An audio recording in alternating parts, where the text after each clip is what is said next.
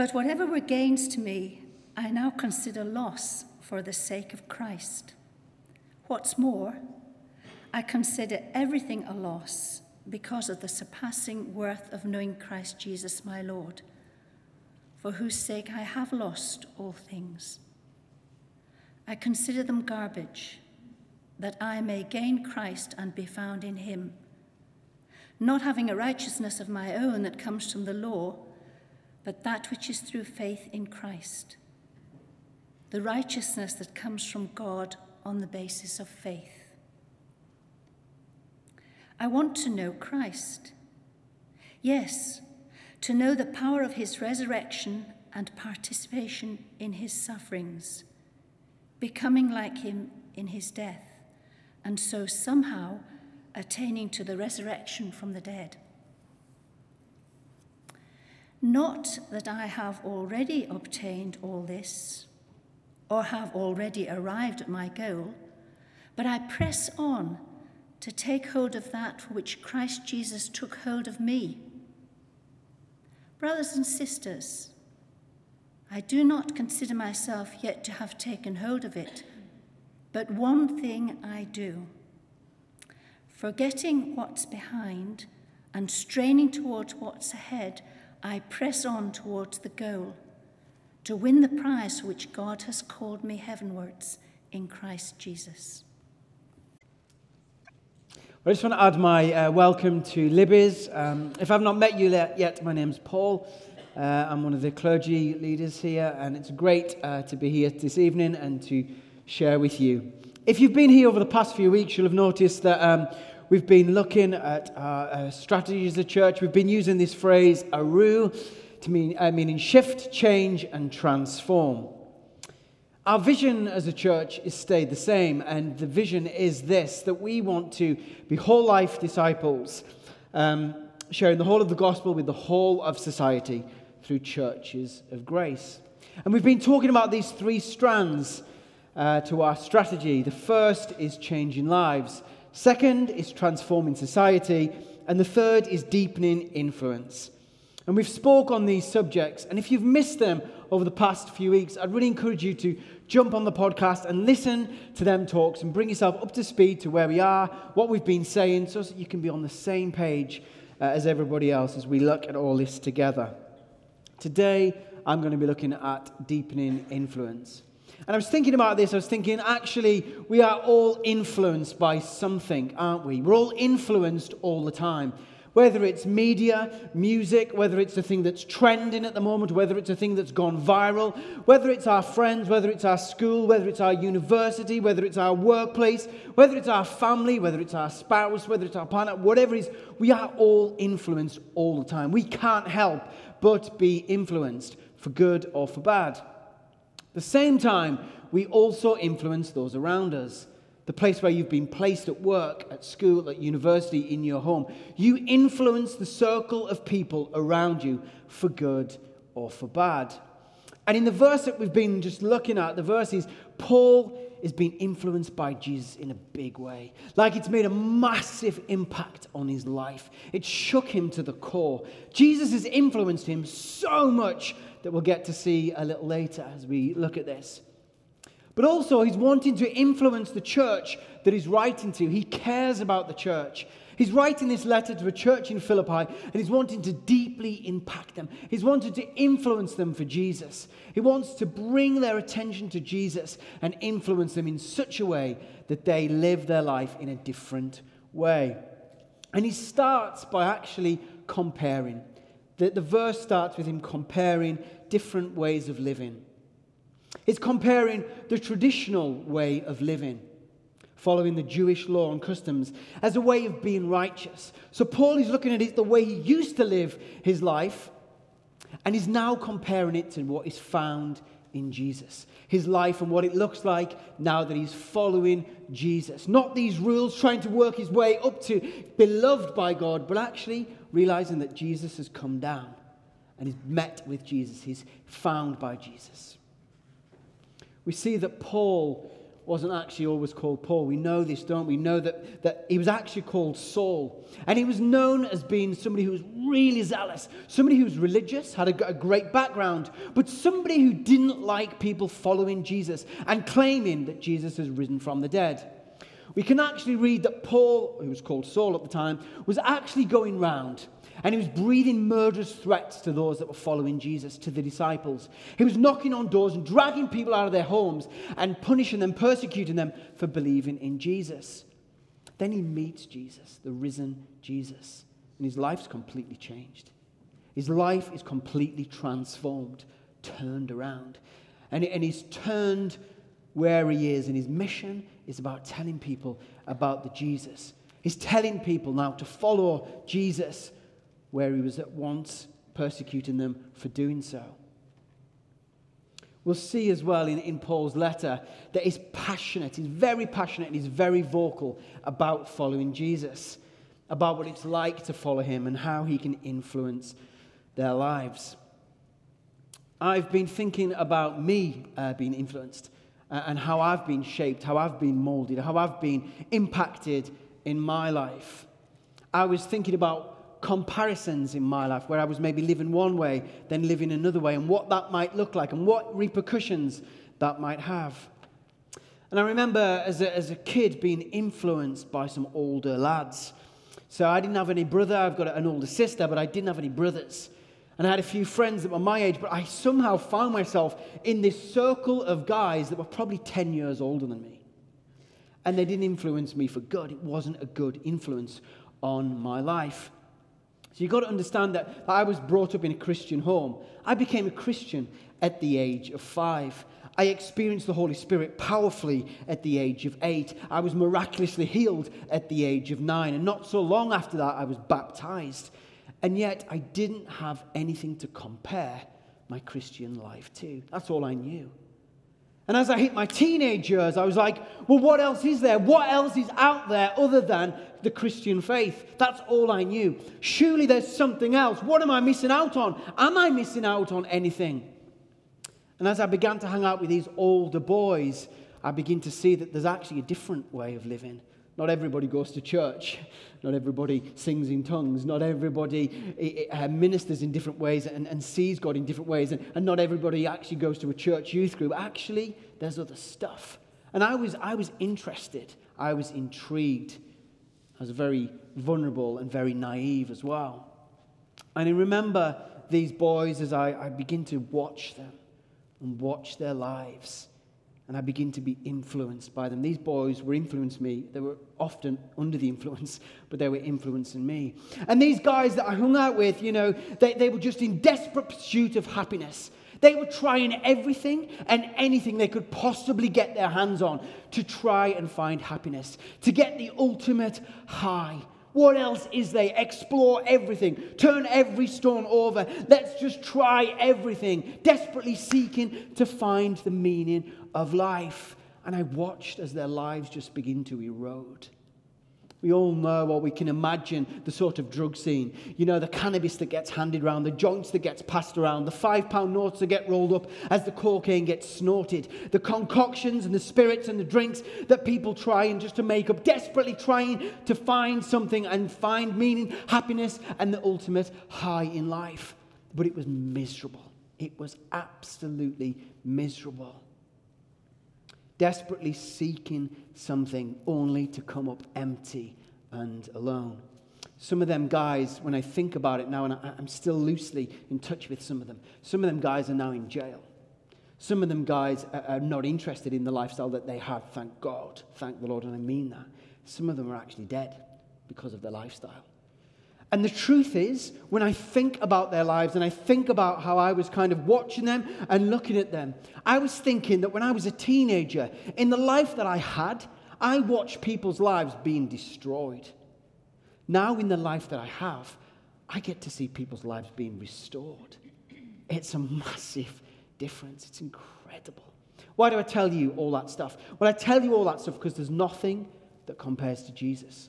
there really isn't. There's nothing outside of Jesus. Like the creator of all things, who knows us, understands us, made us. He has the instruction book for our lives. He knows how we work, how we function. He wants the best for us. He's provided the best for us, and there's nothing really outside of him. Nothing. Nothing really satisfies the way that Jesus does. I watched these people's lives as they explore hedonism and all things fun, only to come up empty, as so many people do. People like Alex James. So Alex James, for those of you who don't know him, he's a journalist. He owns his own cheese farm. He's probably a multi-millionaire, but he made his money through a 90s pop band called Blur. The lead singer from Blur, Damon Albarn, went on to then form the band Gorillaz. He made a lot of money in the band Blur. And he writes in his book, a bit of a blur, and I think it was a bit of a blur them years that he was in the band. He'd just been to the most expensive hotel in the world in Cannes. And he writes this in his book. Alex James says this: "We left in the morning to find the famous artist Damien Hirst in Provence. He was playing volleyball. His host was slaughtering a lamb for us to eat. We went for dinner at the world's most expensive restaurant. From the moment the junior waiter unfolded your napkin for you until the nice lady lit your cigar, things couldn't have been more tippity-top. We left the best hotel, only to arrive at the most expensive restaurant in my own aeroplane, to meet the world's most richest living artist. The next day, we flew to Mick Jagger's chateau in France. It was going to have to go downhill from here, surely. It was the top of the hill. What else could life hold beyond this? It's funny, though, but when I look back and think about my period of life then, it was the bottom of the pit, rather than the summit of Mount Fantastico. I was a morally bankrupt, drunken fatso with a stupid grin and a girlfriend with a murdered heart. Ouch. The Apostle Paul, in his writing, he's not talking about a reckless lifestyle. He's not comparing the relationship of Jesus that he's with now to a reckless way of living. He's comparing it to a religious way of living. He's saying, look, I tried everything. I followed all the rules. I did all the right things. I was from a good background. I followed all the laws, but it wasn't enough. I still fall short of the glory of God. It's not enough. And then I found Jesus, and then suddenly it made sense. Suddenly I know why I was alive. I know what I'm living for. And comparing my lifestyle, my religious lifestyle, that just made me come up empty, compared to this, that's rubbish. That just didn't do anything at all. So we see that Paul in verse 7 says this: whatever were gains to me. What were Paul's gains? Like in his old way of living, what were his gains? Well, his credentials were a little bit like this. He had a rich religious heritage. He had great ancestors. You know, scholars believe that his ancestors could be traced back to Jacob, the son of Isaac, who was the son of Abraham. He had a rich heritage and ancestors. His religious position was admired. He was devoted. His zeal, his passion. Before he was known as Paul, he was obviously known as Saul, and people knew him as somebody who was passionate and zealous for the Lord's church. His purity of keeping the laws of Moses, all these things, these credentials, he's now saying actually they mean nothing. He's saying, I consider these loss for the sake of Christ. And in verse 8, he's getting a bit passionate, he's getting a bit vocal, and he says, I consider everything a loss. All his religious credentials, all the things that he counted on to think were great, just pointless. I count them as rubbish when I compare them to Jesus, knowing Jesus. I consider them garbage. This word that Christine read out in this text, the word garbage, Paul's saying, I consider all that stuff garbage. It's caused a lot of controversy over the years. There's a lot of debate going around about what word did actually Paul use. This word garbage, like what does it mean? The Greek word that Paul used here is skedula. And it's a really interesting word because different people translate it in different ways. Let me give you two main ways, though, that it kind of boils down to. The first is rubbish. So Paul's saying the religious way of living, trying to work your way up to God, it's rubbish. It doesn't lead anywhere. It doesn't actually produce anything. It's rubbish, or, if you like, it's like table scraps. It's like table scraps that you've just finished your meal and you just sweep off the table, and the food that's only good enough for dogs. So the first meaning is actually table scraps, dogs. It's food that's only fit for dogs. Now, don't get me wrong. In 2019, we love dogs, don't we? We absolutely love them. Like, we have dog shows. We have dog places where you can go. Yesterday, I saw Edinburgh's first do-it-yourself dog washing station. So I think you bring your dog along and you can get everything out. You can hose your dog down and take your dog through a car wash, but it's a dog wash. And we're just obsessed with dogs. We love dogs. We are a dog people. We've got, like, the best food that we can have for the dogs. And dogs have a basket and everything else. But in them days, in that culture, dogs were just the lowest of low animals. Like, they just didn't like dogs. Dogs were seen and viewed as being unclean, dirty animals. Often dogs would be stray, and they would wander the streets, and they would eat rubbish, and they'd eat garbage. And Jewish people actually didn't like dogs. They didn't hold them high as we do these days. And he's saying, the life that I led, all the stuff that I thought was good, trying to be good and do the right things, like, it's just pointless. The life like that, it's like the scraps that you would sweep off the table, only fit for dogs. That's the kind of life it is. The second thing that it could be, people talk about, this word skdula, is actually something a bit more offensive. It's something that comes from a human that you kind of flush down the toilet.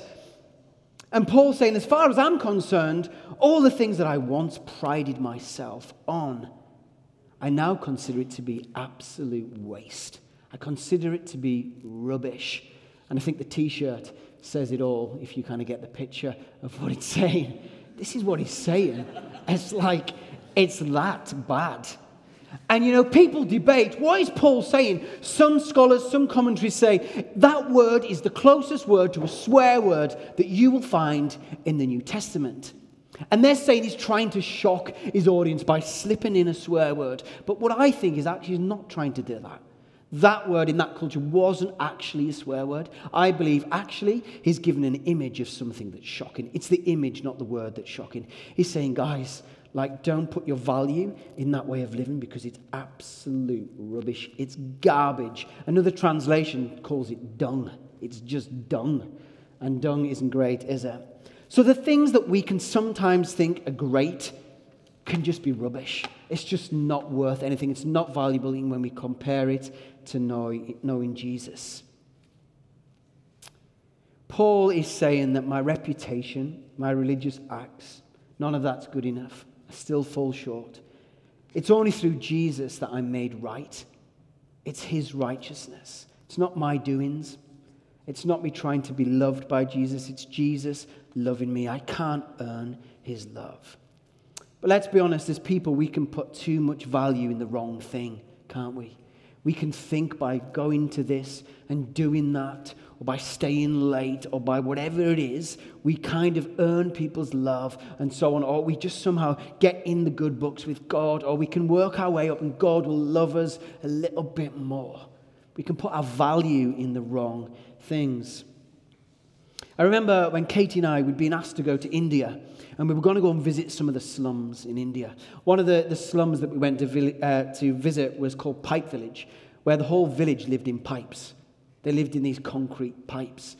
And we were kind of visiting these slums, and we were recording a children's album and trying to re-educate the community that God loves them, that they've got value, that they're loved, that they're cherished, that they should look after their land. But we had to get to India, and we had to raise money for the project and so on. So we did this auction. When we were in a church in London, we had a curry night, Indian music. It was just an amazing night, but we had an auction in the night. And we got a few things donated from the community, and there was an auction. People could bid for stuff. And if they thought it was valuable, they'd kind of increase their bid. And I remember one of the prizes was a meal for two and at this place. And our friends started bidding. And they started getting quite excited about it. And kind of the hand got up, yeah, £10, £20, £30, £40.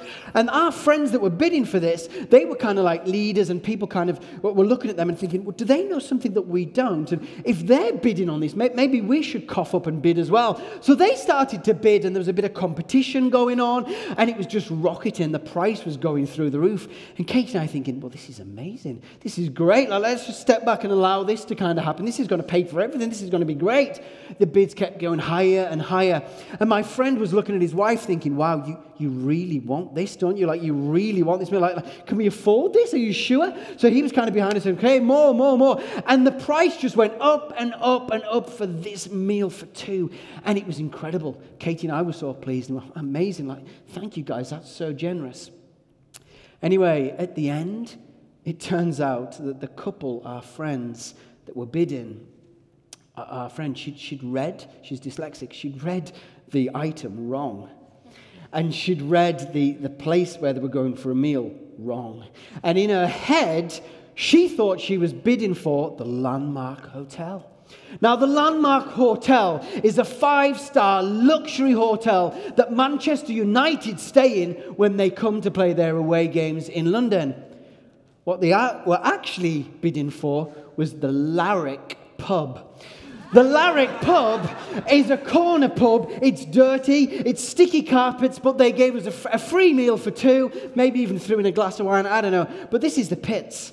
Like, this is the pits. Like, the price that they paid for a meal for two there was just not worth it, I'm going to be honest.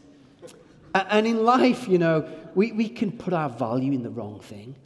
Like, whether it's through social media or whatever it is, when things gather a bit of traction, when things gather a bit of interest, when things go viral, when our friends get involved in things, when our work colleagues put a price on something, we can too get on board with it and put value in the wrong thing.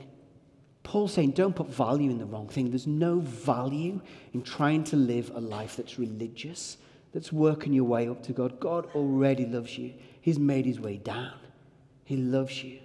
You find your worth. You find who you are and what you're living for in Jesus. It's Jesus that makes all the difference.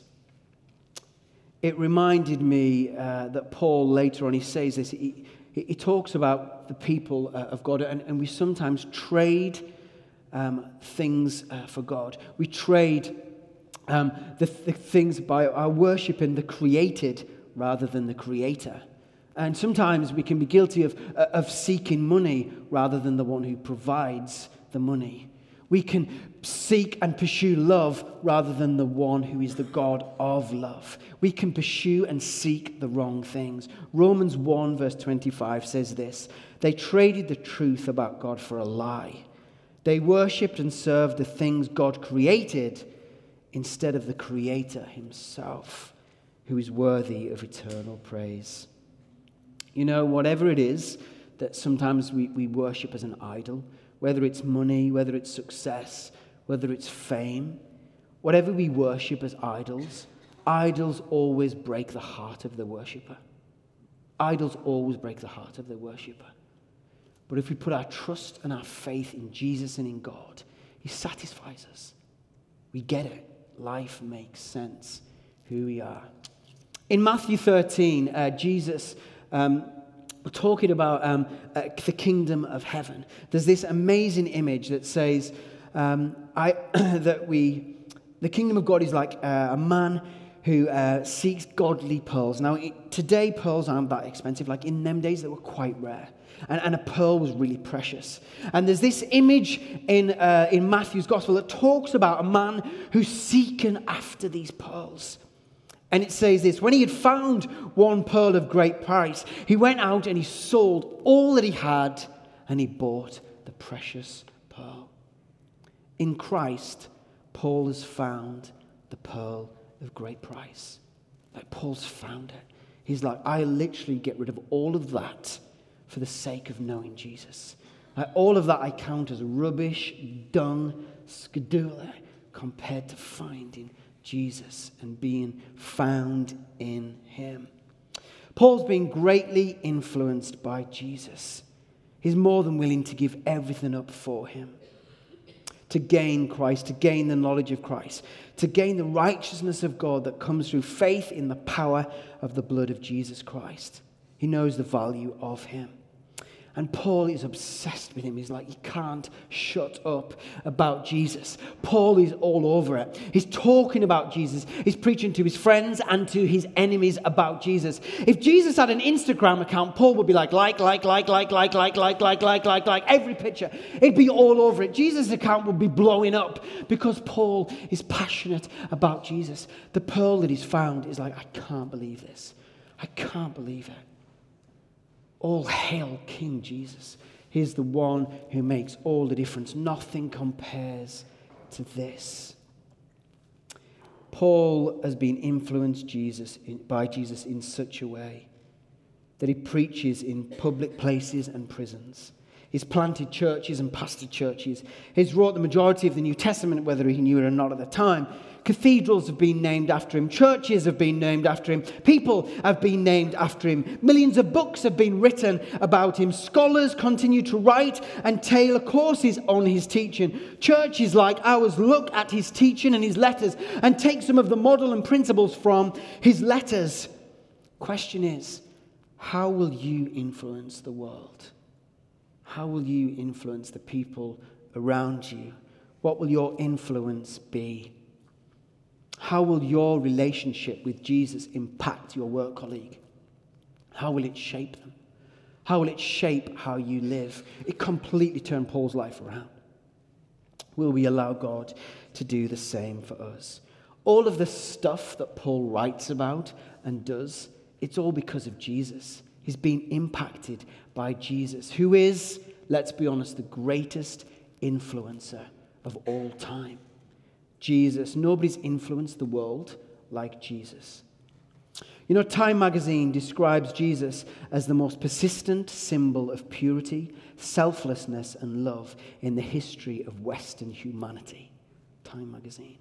A clip from the poem One Solitary Life. Centuries have come and gone since Jesus' death and resurrection, and today he is the central figure of the human race. I am well within the mark when I say that all the armies that have ever marched, all the navies that have ever sailed, all the parliaments that have ever sat, and all the kings that have ever reigned, put together, have not affected the life of man on earth as much as this one solitary life, Jesus. Albert Einstein said of Jesus, I'm enthralled by the luminous figure of Jesus. No one can read the Gospels without feeling the actual presence of Jesus. His personality pulsates in every word. No myth is filled with such life. The impact of Jesus goes on and on and on and on. Whenever you see the words World Vision, YMCA, Samaritan's Purse, Compassion International, you're speaking, whether you know it or not, of Jesus, of the movement of Jesus. Without Christ and the people who have their faith in him, we would have no hospitals, no abolishment of slavery, no orphanages, no Samaritans. Like the Apostle Paul, Christians over time have done amazing things because of Jesus. They've been influenced and impacted by Jesus. They've done incredible things through time. What will history say of us? What will history say of us in our time? In the 2.2 billion people that follow Jesus today, what will history remember us for in following him? You know, if you want to have a deep and lasting influence in your schools, in your universities, in your workplaces, in your homes, in your world around us, take inspiration from Paul and realize the precious pearl that you have. Realize the precious pearl that we hold. Realize the precious pearl that is Jesus. Through knowing Jesus and making him known, those around us, we can make a massive influence and impact on. In our own authentic, non-freaky, non-religious way, but communicating the gospel, how Jesus has made you to be, we can have a deep impact and influence on the world around us. We can make a massive dent for good on the world if we allow ourselves to be shaped, inspired, and influenced by Jesus. Like the Apostle Paul, who saw Jesus and the value of Jesus for who he is, we can see amazing things. If you don't know Jesus and you're like, what on earth is that guy on about? Like, I'd encourage you at the end, come and find someone or someone that you came and say, you've got to tell me about that Jesus. Like, if he is who that guy's saying he is, I think I need to know him. That could be, and that will be, the best decision and most important decision you'll ever make in your life. It'll be a game changer.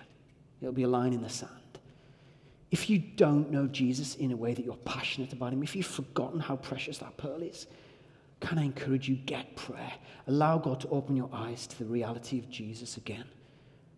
There's nothing more worse than boring Christians who just don't really believe what they believe, that were kind of lukewarm. Let's get a fresh revelation of Jesus, who he is. Let's allow the Holy Spirit to fan the flame of our love for Jesus inside us, and then you'll influence the world. Then you'll impact the world. As we demonstrate and we display Jesus to people around us, you'll see lives changed for good. You'll see lives transformed. Somebody once said, the Jesus that you see will be the Jesus that you'll be. How you understand Jesus is how you will communicate Jesus. How you see Jesus will be how you communicate him. In a moment, we're going to finish by watching a little clip. It's 4 minutes long. We've probably all seen it. But if you haven't, it's a great thing. And it's actually a really good reminder of who Jesus is. It's called That's My King. And just to give you the context of this is influenced by Jesus, and I'm sure by the Holy Spirit, empowered by the Holy Spirit. This old guy, this elderly man, he's in his 80s in the USA, I think in Detroit. And it's not rehearsed, it's not written down, but this man begins to reel off all that he knows to be true of Jesus. He's basically describing what he knows to be true of Jesus. The audio's quite old, so bear with it, and somebody's put music to it. Follow the words on the screen, but I'm just going to pray before we watch it. Let's just pray. Holy Spirit, come. Reveal Jesus to us. Allow Jesus to impact and influence our heart in such a way that, Father, you are screaming out to those around us, that we can influence the world around us by the Jesus and because of the Jesus that we see now. So bless our eyes to see you, Lord, that we would see you afresh. Holy Spirit, come as we look at you, King Jesus. Amen. We'll roll the video and then Libby will jump up. The Bible says, my king is the king of the Jews. He's the king of Israel. He's the king of righteousness. He's the king of the ages. He's the king of heaven. He's the king of glory. He's the king of kings. And he's the Lord of lords.